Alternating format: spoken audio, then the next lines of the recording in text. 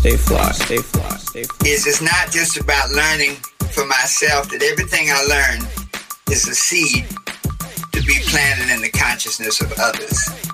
If you come to the class, we're going to pay you. We're not going to call it a salary. We're going to call it a stipend. If you were working on your doctorate, they give you a stipend. You go to college, they give you a stipend. So when you come to school with us in the projects, let us give you a stipend. Stay fly, stay fly, stay fly, stay fly. After all that party, The views expressed by the guests are only the views of the guests, unless we say we agree, unless explicitly stated. All right, it's time to get on code, and the code is empowerment. The code is empowerment. It's kind of based on, the Honorable Neely Fuller's compensatory code for the Negro. But we kind of just shrink all of that down and compress it into the concept of empowerment, where everything that we're focused on is empowering yourself in a tangible manner. We're not talking about inspirational. A lot of people get inspirational mixed up with empowerment. We're talking about actual, real, tangible empowerment. And today, it's kind of like the author's version. We have two of the greatest authors on the planet with us. To my right, Minister Zumbi. What's up, bruh? How you doing? Peace and blessings. Right. Good stuff, good stuff. He's the author of the excellent manifesto on how we should be doing things correctly financially. GOAT, the Gospel of Afronomics Theology. And look, get ready. Be ye prepared. Batten down the hatchets. We have the author of Stop Effing Settling.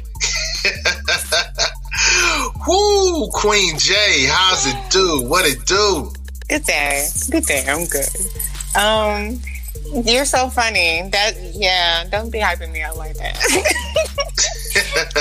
An ancestor, Dr. Miles Monroe, and he was given a workshop about how to write and publish a book. And he was telling the story about how he was given a workshop in Tulsa, Oklahoma, about being single. And there was a representative from a publishing company in the audience who approached him and said, "That's the greatest perspective I've ever heard on that topic. We need to put this in a book." He was reluctant. He says, "Look, here's my card. Think about it." He goes back to his hotel. He was tossing and turning. And then he said God told him 3 reasons to write this book. And I'll skip to the third one. The third reason, according to Dr. Monroe, God told him, if you do not write this book, you are a generational thief. Because what you're doing is that you're keeping it all inside you and then taking it with you to the grave, not leaving anything for the next generation. Ooh. That was kind of my driving force when I initially wrote GOAT, because I think what happens is we don't think beyond ourselves, and we need to begin to start leaving not only legacies, but blueprints to make sure those future generations don't make the same mistakes that we made and previous generations made. In my book, I write a letter. Yeah. And last thing, I wrote a letter to all African men. And I said, as much as I love Malcolm, he made the mistake of placing the welfare of his family in the hands or at the mercy of somebody else's generosity or lack thereof. And he even lamented that he felt that he failed as a provider for Sister Betty and the children. Fortunately, he was able to set up a situation where no matter what happened to him, the family would receive royalties from the book. So how do we ensure, as everybody writes their book, that book will outlive them? So that was kind of the driving force for me in writing GOAT. All right, well, let's continue with this author talk. Speaking of leaving a blueprint, I have with me the 12 Universal Laws of Success, Dr. Herbert Harris. He was on the show before. I dug his stuff. I've been learning from him. I've been actually taking that blueprint. You know, you talked about leaving a blueprint. You know, when we look at our Kemetic ancestors, we look at our Nubian ancestors, they left blueprints etched in stone. You know what I'm saying? And so etched in paper, and hopefully we got to get it etched in stone somehow, man. We got to make sure this survives the millennia. We have with us the good elder. I'm going to call him Elder Young Stuff, because he likes to act like he's young. I am young. So look, Dr. Herbert Harris is the author of tonight's focus, the 12 Universal Laws of Success. We have with us Queen J. She's the author of the interesting memoir, Stop Effing Settling. I let her say the whole thing. And we have with us, of course, you know, the great Minister Zumbi. But tonight, man, we're going to learn from the millionaire mentor. You know, you deal with metaphysics, millionaires, and laws for success. So why don't we start with the metaphysics piece, then we'll go into the millionaire stuff, what you do with millionaires, and then we'll go into the laws for success. And Queen J has been listening to your audio book of this, so we're all kind of, you know, Zumbi introduced me to the book. Queen J's been listening to her audio version, and now we have you on the podcast, man. So good to have you on Get on Code. Let's get on code. Talk to us about metaphysics, man. Well, you know, Sekou, it's all one thing, really. You know, the idea of metaphysics is that physics is like the study of, you might say, physical phenomenon. Metaphysics is really beyond the physical phenomenon to the spiritual phenomenon. But in reality, it's all one thing. You know, we are, for example, we as human beings are spiritual beings having a physical experience. And so everything that exists already exists in a spiritual form, and spiritual is also intertwined with energy. Everything has a vibration. Everything, a rock has a vibration, a bird has a vibration. I have vibrations, not only on a physical level, but on a spiritual, on a mental, on an emotional level. And so the idea of metaphysics now ties it all together, that it's one thing. And so when we feel something, for example, in our emotional level, it creates a vibration, which then resonates with the whole universe, attracting into our space that which is congruent with that feeling. A thought has a vibration. It attracts into our space a thought that is congruent with that, a result that is congruent with that thought. And so the idea of metaphysics is it's all one thing. It's all the manifestation of a powerful truth that will touch people in a way that makes them one with the universe. I hadn't heard metaphysics described in that manner before. Well, it's very practical. You know, sometimes ideas can be elevated so high in people's talk that they don't necessarily comprehend the idea in its reality, in its manifestation. So we can talk metaphysics, but when we realize that we live metaphysics, the fact that we're alive means that we're a vibration and we're a part of that overall universe. Principles, the universe operates on order, time, and choice. And so we have the order and the principles of how things work. You know, that there's a specific way that things go down. Time, things happen over a period of time, which is something that we comprehend. There is absolute time, which is always the now. In the God mind, in the spiritual mind, there's no past or future. There's always only now. It is our comprehension of it that gives a past, present, and future connotation to it. It's like a song is always playing. The song is always playing. We may or may not hear it, but the song is always playing. Time always exists. We respond to it based on how we connect with it. All right, so how does that? How do we bring that high edge thinking into our daily lives? Like, look, Jay's a parent. Queen Jay's a parent. So how does she bring metaphysics into parenting? Well, better people make better parents. Hold on.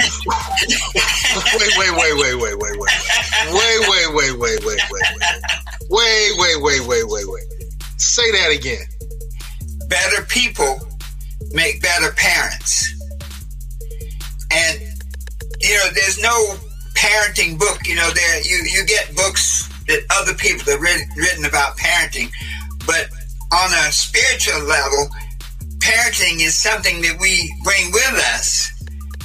The ideas of, nobody has to teach a bird how to take care of its young, how to nurture its young till it gets to a certain point where it's independent. Nobody has to teach a squirrel to collect nuts for a winter never experienced.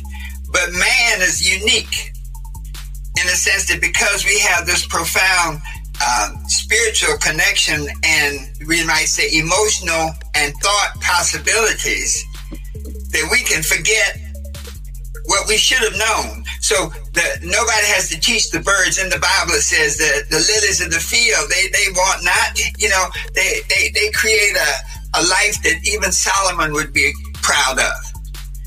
And so the whole idea of parenting, we come into an environment where we are literally like the miseducation of the black man. We come into an environment where we have learned stuff about parenting, about being a mother, about being a father, which from the environment point of view is pretty radical and pretty negative. And so as a person learns who they are, as a person learns that you become what you think about most of the time, that you can transform your life by transforming your thinking, that if you have a vision and you write that vision, you can manifest that vision in your life. So as a parent, when we look at our kids, you say, well, you know what? If I transform my thinking, that children pick up what I do, even more so than what I say.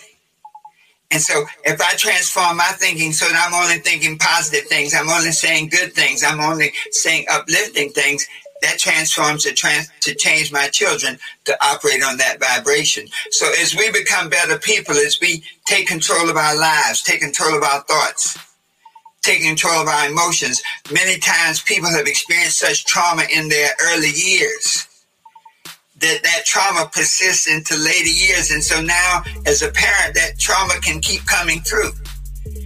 And so the laws of success says, hey, you can change your life by changing your thinking. You can change your emotions by reprogramming your mind, by understanding that the better I get as a person, the more capable I am as a parent.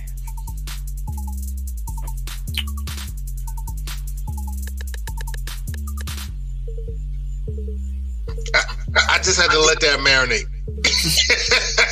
I had to let that marinate. That deserved about 10 seconds of Yes.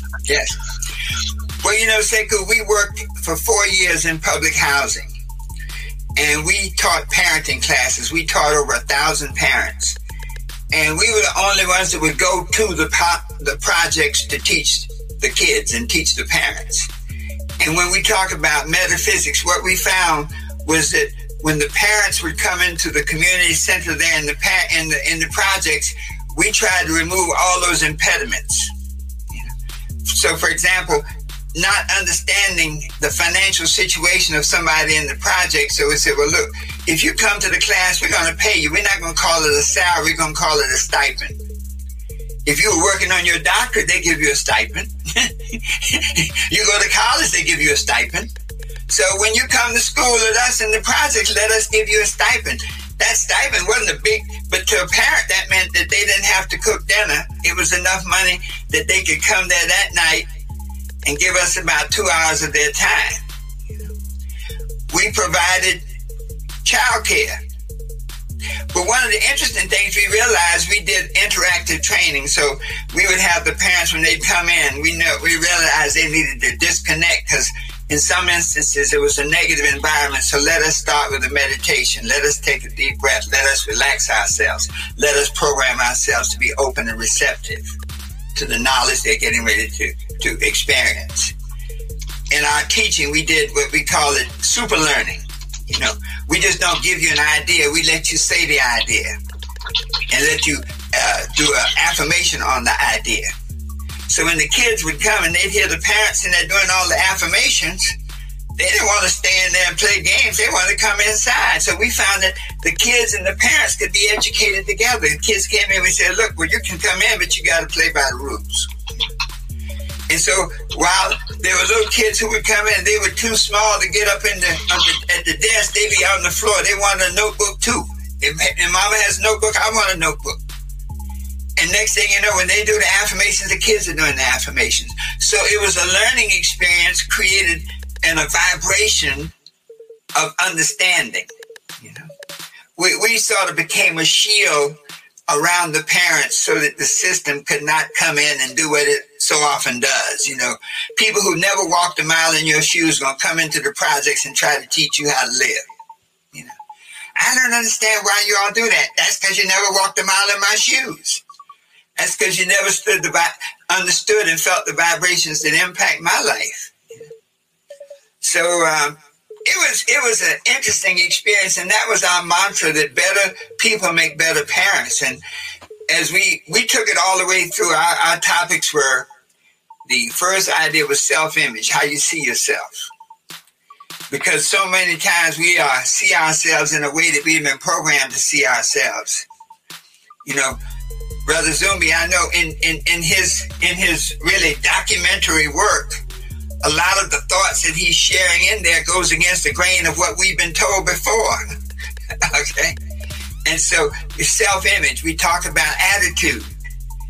You know, that a parent, why don't you go to school to help your kids? We would ask open-ended questions. And one parent said, well, I don't go to school because I get arrested every time I go there. Like, that was a shocker. Yeah, you know, and so not only did they learn from us, we learned from them. Well, why do you get arrested? Because I go there and I get into a thing with the teacher, I get into a thing with the principal, you know. So I'm going there with a certain attitude now that creates this response in those people. So let me now reprogram my attitude. Let me go in with my communication skills. Yeah. Let me look at how to set my goals. What are my goals for my children? What do I expect from you people at school?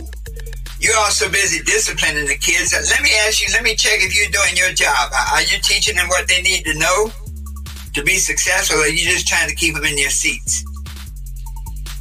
You know, many of the kids shared with us when we really worked with them, and I'm glad we did it over a 4-year period, because it gave us a chance to understand what they were saying. You know, when you work with people, you may be teaching them, but if you're a good teacher, they're going to be teaching you. If it's only one way, then you ain't a good teacher. Okay? So when over that period of time, we saw things like the fact that parents were intimidated by going to school because the schools treated them a certain kind of way.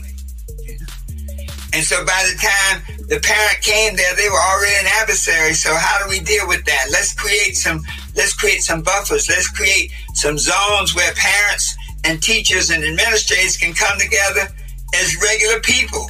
You know, when I walk in the door, you know, you already have a mindset.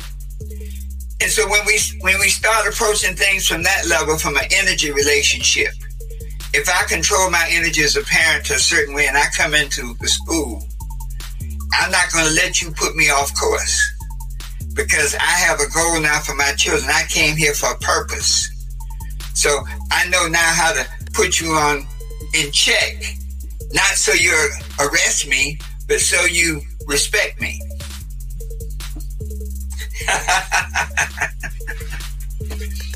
So the 12 Universal Laws of Success was our manual, our training manual. Wow. And hold up. I know we let you go when you go. But Jay, you're muted, Queen. I'm not sure why. How does that hit as a parent? How does that hit as an educator? Queen J, how does that hit as a parent and as an educator? Yeah. And once again, you still muted. I'm not sure what it is. Zumbi, bro. Now, Zumbi, you connected me with, Dr. Herbert Harris. Are you still blown away by his concepts?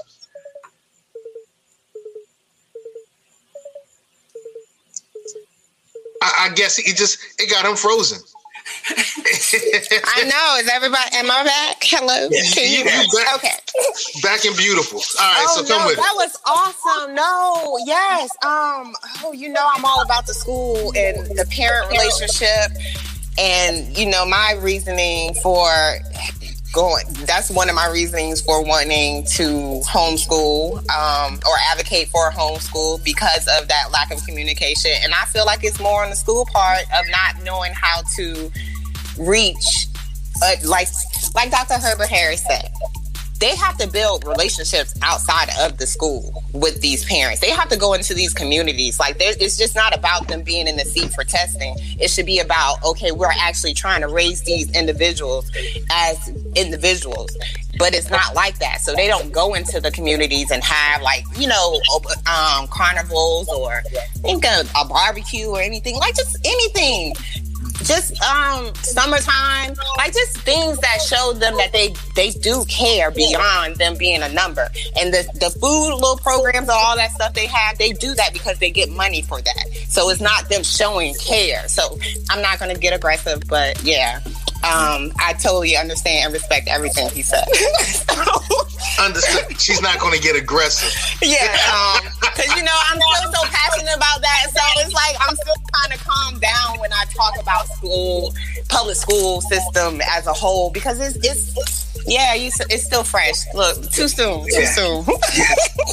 But when you think back to the school system, when we were writing Solving the Race Issue in America, I came through the 50s and the 60s, and so I went to segregated schools. And so think about this. In 1954, Brown versus the Board of Education, the Supreme Court said you had to desegregate the schools. Many of the school systems, the administrators fought that. In my county, I'm in North Carolina, they fought it for 14 years. So even though the law came down in 1954, they fought it in court. So it was not implemented until 1968, 14 years later.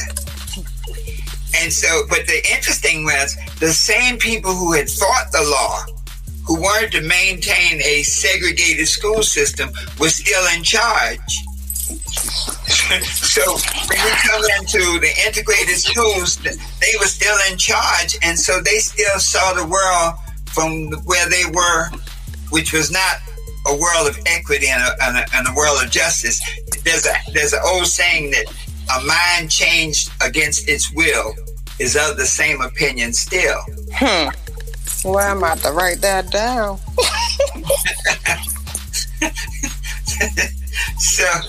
So we come up to today, and we find that there's no place in college that can educate most of them about how to come and deal with black students. Because black students come to school with a completely different experience. In segregated schools, the one thing you felt and you believed in the bottom of your heart was that teacher cared about your instruction. And so if she talked harshly to you, you really felt that it was for your own good, to make you a better student, to warn you about things you needed to know about.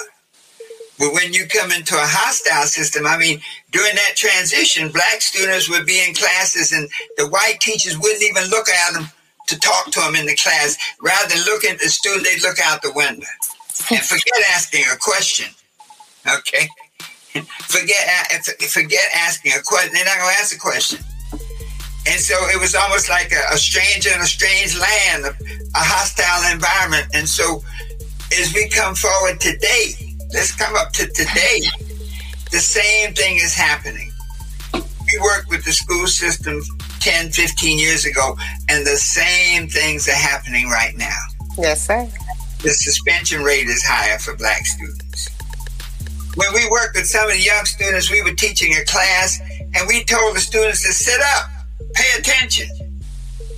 And they said, well, why are you doing this? Where are you coming from, Doc? I said, well, what do you mean? He said, in school, they let us put our head down and sleep. Because in school, their main thing was to keep order, not to educate. And so if you kept your head down and slept, you didn't disrupt the class. And other people could be educated. You lost out, but that's just a casualty. And so when you look at it like that, it's a big dilemma. How can a teacher teach if a child is disruptive? Well, why is that child disruptive? So to go back to the roots of what the issues are, what the time is, and what the cause is. So this whole metaphysical approach was always saying, let's deal with the energy, let's deal with the vibration. And so if you're communicating with me, we had a session once. We had a white principal, and she really didn't understand. I mean, I had gone to the school, and this kid was about 8 years old, and they had his desk duct taped to the floor. And so I saw that, I didn't even have words. What do you say? You walk in a classroom and a desk is duct taped to the floor. So I asked her, I said, well, why is that? What's this? She said, oh, because this little kid, he'll throw that desk at people. Like, he's 8 years old. Why was he so angry? Yeah, and what's up with that? And what it was is they had never established a level of communication. When the kid came in, his name was whatever, Daquan. And anyway, the teacher pronounced it wrong. Daquan, of course, responded, that's not my name. Okay, so the teacher said, well, what? I'm not going to call his name anymore. I'll never call on this kid. And so you got no communication, and you got an environment there where this child is trying to learn, but the environment is so hostile, he can't learn. We got that group of teachers together and said, like, what is going on here? Why are you people angry? None of the teachers want to say why. We're not angry. We're just trying to educate. And we went back, and one of the principals, one of the ladies, she was a white lady, and we got back. We kept going beyond. She said, well, what is it that you really feel about black students? And we went back, and a lot of her mindset was based on the fact that when she was in the 12th grade, their school integrated. And because of integration, they didn't want black kids and white kids dancing together. So they canceled the prom. And she was mad. She blamed the black kids for canceling the prom. Wow, that's deep. She was holding on to that as a principal? All those years. Oh, wow. All those years. And so many times you find trauma, stuff like that. When she saw it, she said, my God. She said, I didn't realize how much it impacted me. We never went there before to find that everything has a seed. So back to the metaphysical part.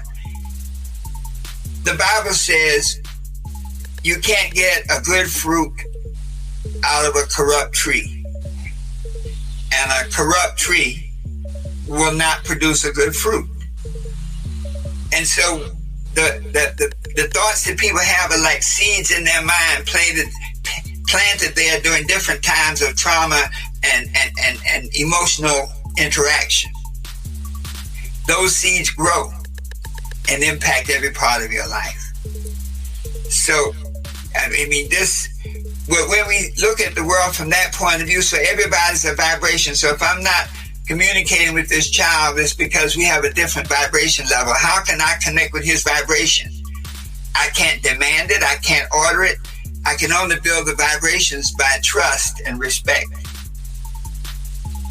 So when we got the kids and the parents and administrators together in one room, and we would do different sessions, and man, as that thing began to roll out, everybody was transformed. The teachers were transformed. The students were transformed. But it's very something. We learned something from that.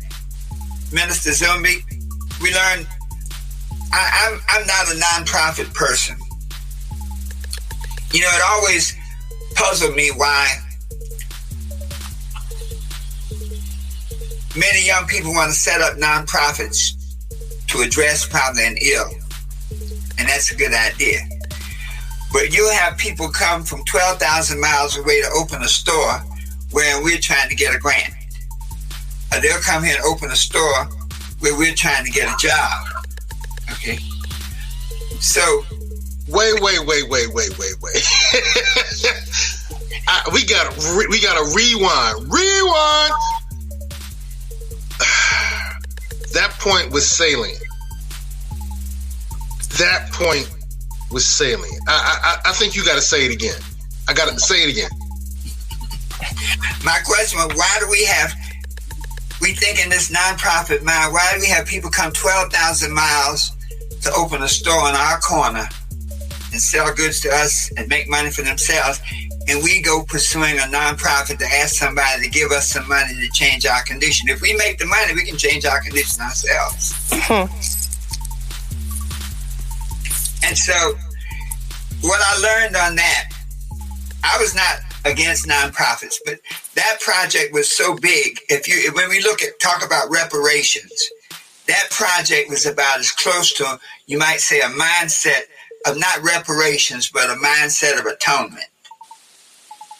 You know, we talk about, when we look at the spiritual approach to dealing with racism, first you got to acknowledge it, then you got to ask forgiveness, and then you have to make atonement. And so reparations is like a shadow of atonement. Atonement is about how do you make it right. And that grant was a massive grant. It was a $12 million grant, a 4-year grant, and it attacked the various illnesses or areas.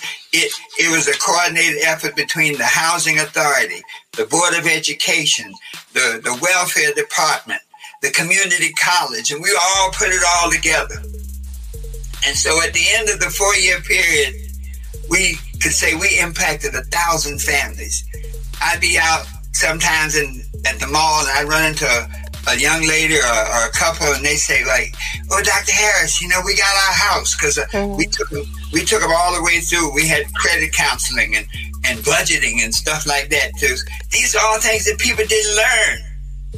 And with young people, with children having children, you know, Brother Sekou, we were talking about generational knowledge. And so my parents were business people. My daddy, he had a beer joint, you know. I think now it might be called an after-hours joint. Okay, but he ran a business. I'm not even sure if it was legal at the time. I didn't understand, but I know he ran a business. Okay. My mother was a school teacher, but she also owned real estate. She taught music. They were like entrepreneurs. So they taught me stuff like how to balance a checkbook and, you know, all the basics, the fundamentals of money, of budgeting. But if you came from another environment, a 18-year-old having a child and the 18-year-old's mother had her when she was 19, and so you get this generational thing, plus you have a system that almost makes the recipient of the monies from the system almost makes them give up their humanity in so many ways. So now we attacked it from all the levels. So we attacked it from education. With the folks on welfare, we worked out programs saying that they're going to cut you off welfare in 5 years. Okay, well, let us prepare you to get a job. We worked with the welfare department and the community college to get them prepared to get into the job market. So at the end of the 4 years, we had done so much, so good, so well, and we had such incredible results that we thought that the next renewal of the grant would not only be a renewal, but it would be bigger than $12 million. It would give us the chance now to expand, because we were just operating in one county. We had a model that worked. We get downtown and they denied the grant. I said, well, wait a minute, hold on. I thought the goal was to help people. I thought the goal was to transform people into a new life. Why you deny? Well, you know, yeah, I mean, we see you got a good track record and we know you got good results, but we thought we want to give somebody else a chance. We didn't give somebody else a chance. We've demonstrated we can change things. And then I realized that I think Malcolm said, the people who imprison you are not going to finance your liberation. I do believe that came from him. And so this whole grant thing, it does some good. I'm not knocking it, but it's like we got to be clear on what the reality of it is. And so they discontinued the program and gave it to somebody else. And so whatever we had built on was gone. Those who were helped. So we did some good, but it made me understand that many times that idea of granting and is not, it's being done for their purpose, not necessarily your purpose. Got you. Hey, Minister Zumbi, man, you really blessed us by connecting us with, Dr. Herbert Harris. What say you, bro? Any thoughts? You gotta unmute. While you're working on that, man, I want to say, Doc, you just shared something that, you're right. I know a lot of people who are working towards not-for-profit, and that's making me rethink a lot of the things. So I want to get down to the meat and potatoes. The 12 universal laws of success. I started teaching this with some of my students before the school year ended, and they were kind of blown away. Why don't you take us through the 12 universal laws of success? And when you use the term universal, what are you really saying, man? Are you saying this crosses all cultures? Are you saying that every planet in the universe has these success models? What gives, man? All cultures, all places, it's just like gravity. Gravity is the same here as it is in China. These universal principles work everywhere. This book has been translated into 9 languages. As a matter of fact, there's a Chinese version, there's a Saudi Arabian version, a Romanian version, an Italian version, a French version, because it's the same. Life is the same. You think about this. Everybody understands a smile. We may have different languages and we know the mechanics of communication, but everybody understands a smile because that's a transference of energy.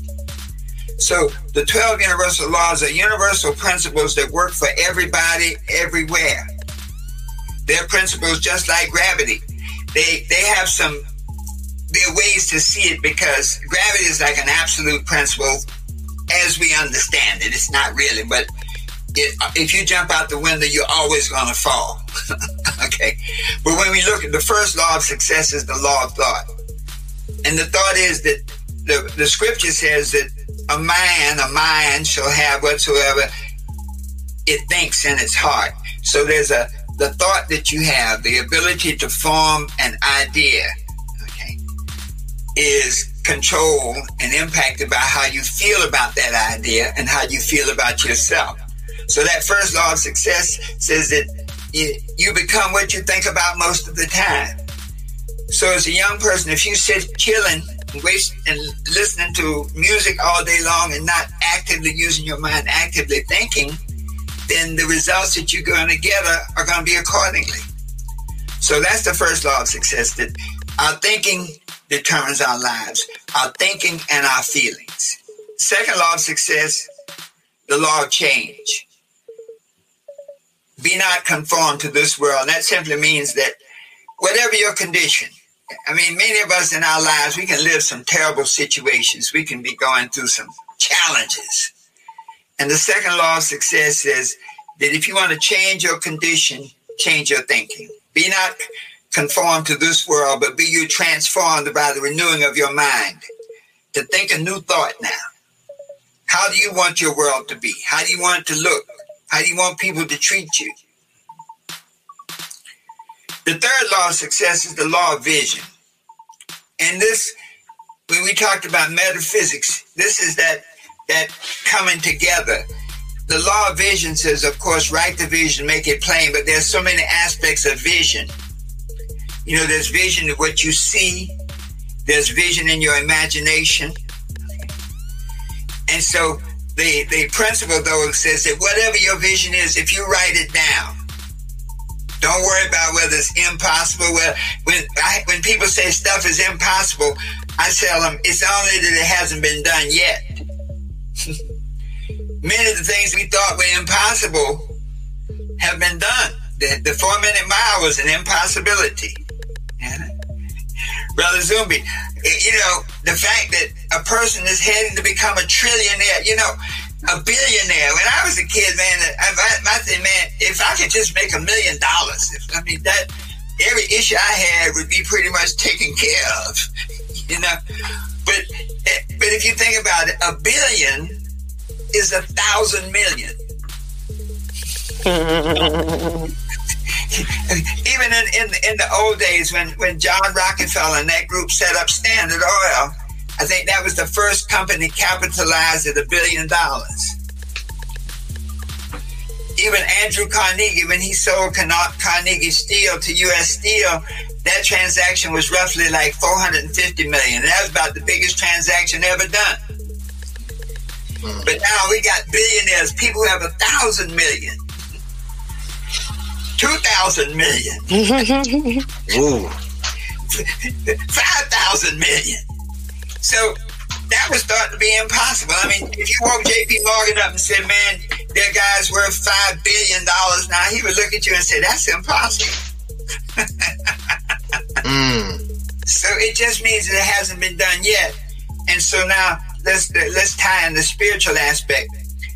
When we talk about metaphysics, we talk about 3 levels of mind. We talk about the conscious mind, what you think. We talk about the subconscious mind, which is a process to manifest what you think. And we talk about the superconscious mind, which is the God mind, the good mind, the universal mind that exists infinitely and completely and is omnipresent. The superconscious mind, everything exists at the same time. And so as we live our lives, we connect our conscious mind to our subconscious mind through our dreams, through our imagination, so that we can see things that, and the Bible says he calls those things that are not as though they were. And so the law of vision gives you a process by which you can take any thought that you have, any thought that you think you can have, that if you apply this process of writing it down and believing in it, having total faith, it can happen. So those 3 laws are the foundation for all things. Okay. I can go to the 4th law. Did you want me to stop there or continue? I don't know. I simply don't know. I don't know. I mean, number one, I want people to get their own copy of the book, right? The 12 Universal Laws of Success, Dr. Herbert Harris. But secondarily, I want to dive down a little deeper in one of the repeated themes I see. You deal with metaphysics, but I'm hearing you quote the Bible over and over and over. And when you use the term metaphysics, a lot of the people that I know who identify as Christian are put off by that. They're like, oh, that's the devil stuff. That's otherworldly. That's worldly. That's But as a metaphysician, you're quoting the Bible. Yes. So for those who are uninitiated, tell me about the connection between metaphysical teachings and the canonized writings in the Bible. That's a great question, brother. Number one, metaphysical truths are the foundation of all religions. That if you really read the Bible and parallel read the Quran and parallel read the Bhagavad Gita and parallel read all of the spiritual texts, if you go through them, Confucius said, what you think you become. We become our thoughts. That there's the metaphysical principles are like the big picture. And each religion, each holy book is like an interpretation of the universal principles. And so Buddha will say, you change your thoughts, you change your thinking. The Quran says the same thing. And so the metaphysics is the universal principle, wherein the Bible is a conduit to understand that principle. I quote it because I'm a biblical scholar. That was my upbringing. I studied it, I learned it.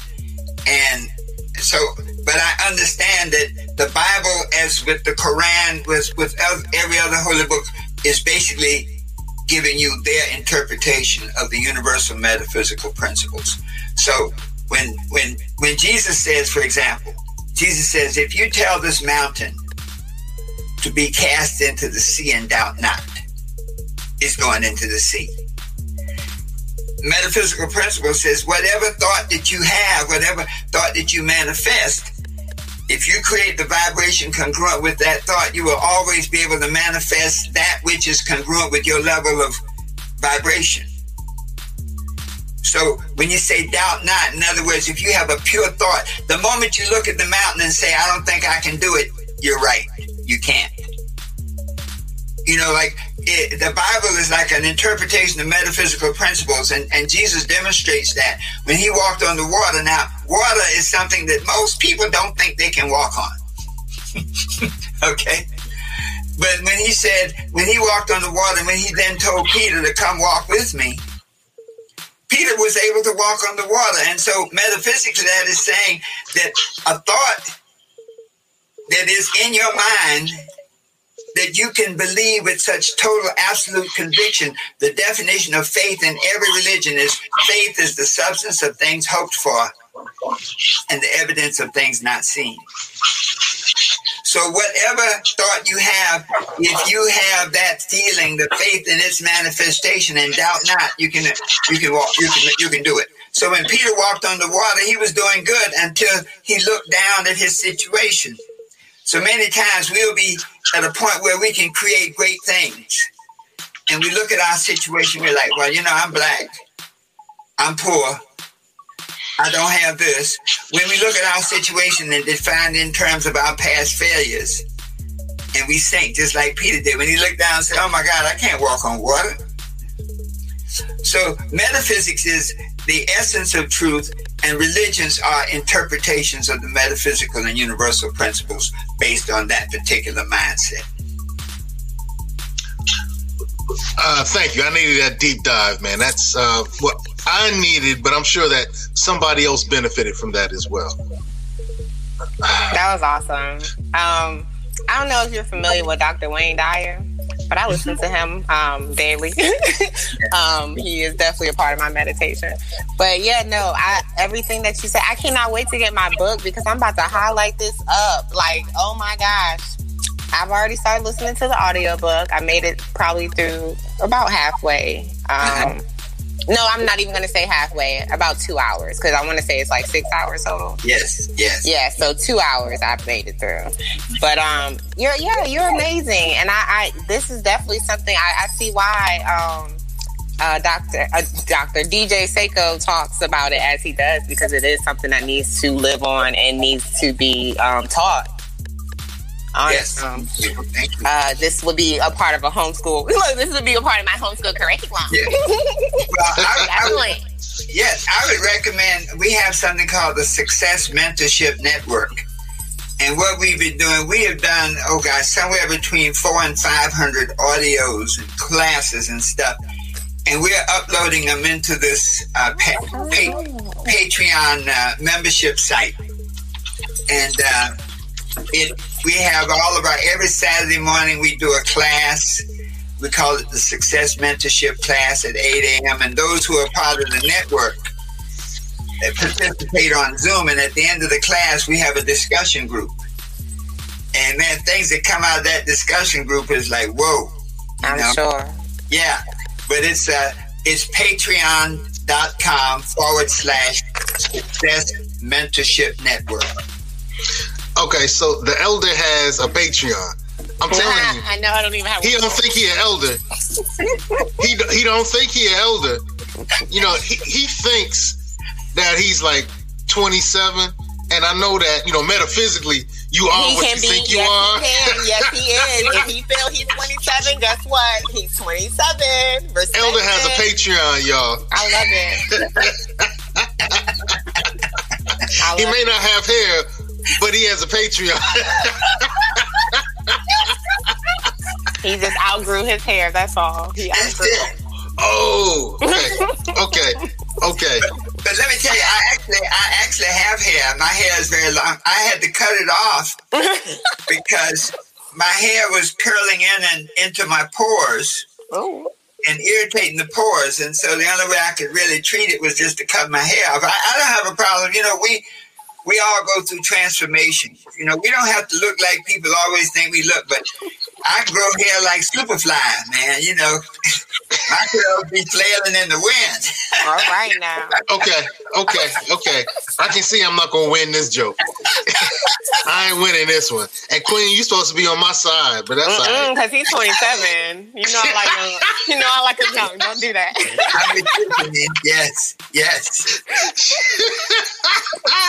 Yo, that's love. That's love. Hey, so this is the author's edition. You know, we have author Dr. Herbert Harris, author of the great book 12 Universal Laws of Success.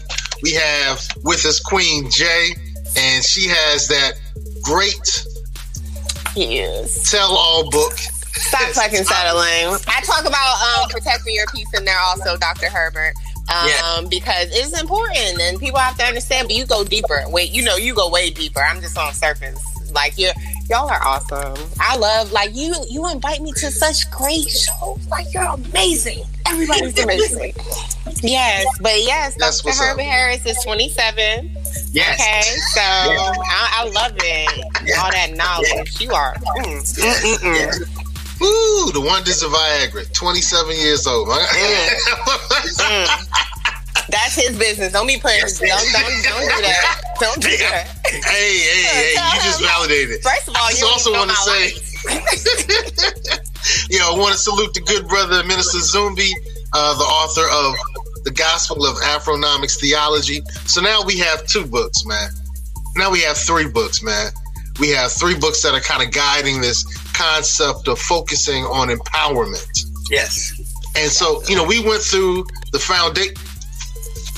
We went through the foundational laws of success: the law of thought, the law of change, and the law of vision. On the back of the book, once you buy the book, you'll find that there's a law of command, the law of magnetism, law of focus, law of action, law of value, law of relationships, law of supply, law of persistence, and the law of truth. So today we kept it on the foundation, law of thought, law of change, and law of vision. So, hey, follow the law, get your copy of the book. Follow the law, get your copy of Stop Effing Settling. Hey, follow the law, get your copy of The Gospel of Afronomics Theology, and follow the law, get on code. Get on code. And look, I want to end with Doc. I want to give you like 30, 45 seconds. And I just want to ask a real simple question. And I kind of prepped this a little earlier. And so, the question is, what are you doing differently than the generations that preceded you? Intentionally. What are you intentionally doing different than the generations that preceded you? Well, there are a couple of things. Number one, I'm very conscious of the need to constantly grow. I used to say, don't quit. I changed that to say, keep going and growing. That many of the generations before me, you don't have to settle, as the sister said. You don't have to settle by how they think you should act at a certain age. Well, you better... You create that vision inside you. And so going forward, my goal is to be an example by creating my new mantra is Herbert Harris, the Renaissance man. And I was thinking back, the Renaissance means rebirth, the Renaissance period, the time of great learning and great expression. And so what I want to do differently is it's not just about learning for myself, that everything I learn is a seed to be planted in the consciousness of others. So being very aware of that now, I'm more selective about what I do, what I say, and what I share. Because I know that whatever it is, it's a seed in somebody's consciousness, and it will grow accordingly. And so my goal is to empower through transformation, through elevation, and through modeling the things that I believe in, that I believe will help others. Wow, you're very wise for 27-year-old. Yes, he is. He better speak. Oh my gosh, yes. You're so amazing. I love you. Oh, I cannot wait to get my book. I'm going to highlight this book up. Yes. Oh my gosh. Well, you got to send me, because I want to get your book and we got to stay in communication. Yes. So you have my email, right? Yeah. No, tell me. It's real. Oh no, I do. I have it on the go ahead, email Doc. that we have. I'm sorry. Go ahead. Doc, go ahead and tell everybody what if somebody's watching this, what email. If somebody's watching, it's real simple. Herbert at herbertharris.com. Herbert, HERBERT at herbertharris.com. Send me your questions, your thoughts, any requests for information. I'm there for you. And Jay, can you show us the book cover again? Yes, I can. Oh wait, am I too close? Ooh. I see it. Yes. All right, well, salute that. Hey, ashe that. We're gonna ashe that. We want to make sure that your book sells well. Dr. Herbert Harris, ashe that. We're gonna make sure that people still, because this book has been out and leading and guiding along the way. Ooh, that's an interesting song. Lead me, guide me along the way. For if you leave me, I will not stray. All right. This book has been doing just that for about, 10 years now? Oh, at least that. The original version was about 15 years ago. Oh my gosh. Okay, I'm so late. Oh, okay, I'm going to catch up though. Okay, so that's the new message. That's the new message. That's 15 awesome. years ago. 14 years ago, a new version.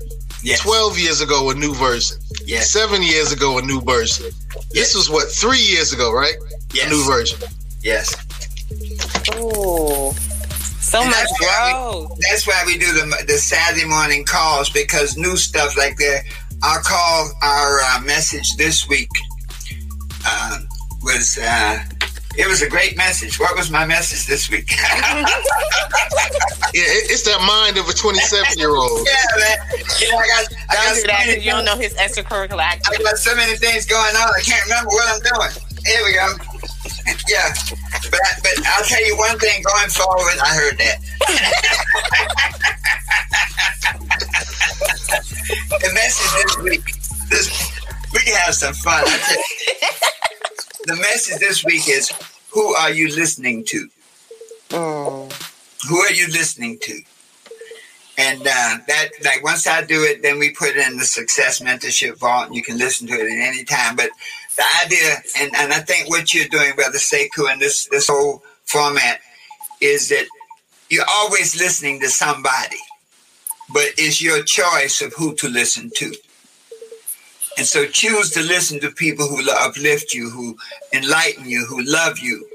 Choose to listen to people who can transform your lives in the way that you want to be transformed. And so this listening is the key. And I'll give you an analogy. When you get on a plane and the stewardess tells you, she says, if we get a drop in pressure, the mask will drop down and put it on yourself first. And you really hear what she's saying. But hearing is just a physical operation. Your ears pick it up.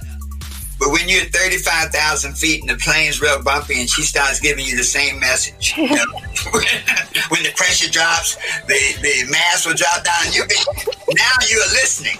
Okay, listen is where you hear with intent. And now you're saying, what'd she say? What'd she say? Say that again, please. Okay. And so who we listen to transforms our lives profoundly. So choose the ones to listen to who can help you, who can uplift you, who can guide you, who can love you, who can respect you, and who can help you, who can help make smooth and beautiful your way. Yes. All right, I think that was a great way to end things up. Dr. Herbert Harris, thank you for getting on code with us, staying on code, and teaching us the code. Minister Zumbi, keep doing what you're doing, man. Your book is the manifesto, it's the guide, it's the direction that economically we need right now. And Jay, I don't know what to say. I was going to say stop effing settling, but you ain't settling. Yeah, no. I learned because I've been listening. Ooh. To the right people too. Yes. Okay. All right. Hey, I want to go out with some words from the Queen, the guidance of Ida B. Wells. A Winchester rifle should have a place of honor in every black home, and it should be used for the protection which the law refuses to give. Just let that I was going to say melanate, but let that marinate for a second as we continue to fight the injustices that are happening to us. You've been watching Get On Code, so hey, we love you. Thank you for staying. Thank you for watching, and learn the code, get on code, stay on code, share the code. Stay fly, stay fly, stay fly, stay fly, stay fly, stay fly, stay fly, stay fly. The views expressed by the guests are only the views of the guests, unless we say we agree. Unless explicitly stated. Stay fly, stay fly, stay fly, stay fly, stay fly, stay fly.